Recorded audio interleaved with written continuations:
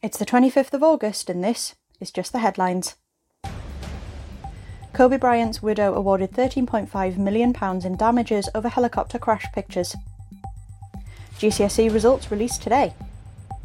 The Queen told Ukrainians she is hoping for better times ahead in an address to mark their 71st Independence Day free from Soviet rule, which was marred by more bloodshed. 3 people have been arrested on suspicion of murder over the fatal shooting of 22-year-old Sam Rimmer in Liverpool last Tuesday. Police Chief Pete Arredondo has been sacked after the local school board voted unanimously to fire him. He was accused of botching the response to the school shooting in Uvalde, Texas. The large blue butterfly became extinct in Britain in 1979. It was reintroduced via caterpillars from Sweden 4 years later, and this year enjoyed its best summer for 150 years in Britain, thanks to targeted restoration work. Sunak says it was a mistake to empower scientists during the pandemic. GCSE grades indicate a similar trend to the A-levels last week, higher than 2019 but lower than 2021.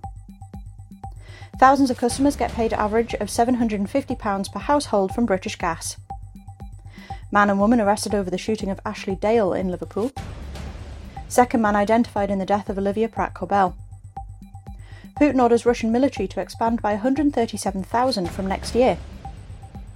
Woman on street confronts Health Secretary Steve Barclay over ambulance wait times, telling him people have died and all you've done is nothing. The Zaporizhzhia nuclear power plant was temporarily disconnected from the power grid for the first time in its history after nearby fires damaged a transmission line. The attainment gap in top GCSE grades between the north and south of England widened as students received their results.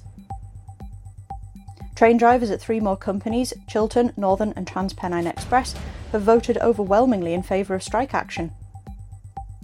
Minister promises further support as record energy bills set to be announced.